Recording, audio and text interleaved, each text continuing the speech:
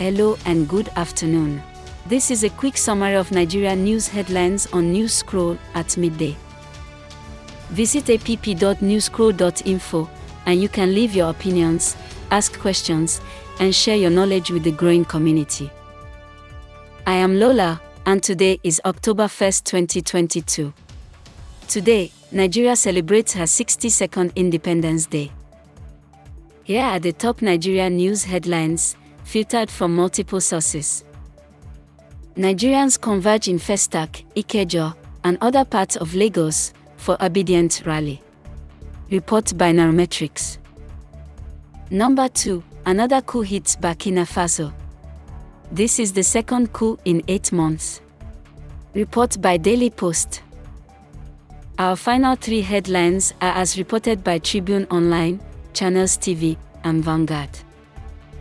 Number 3. Abuja Court voids Oyetola's nomination as the 2023 Osun State elected governor.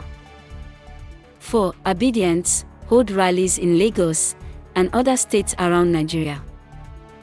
5. Aisha Buhari has been appointed to lead Tinubu Shettima women campaign team. This rounds up the headlines at midday today from Newscroll.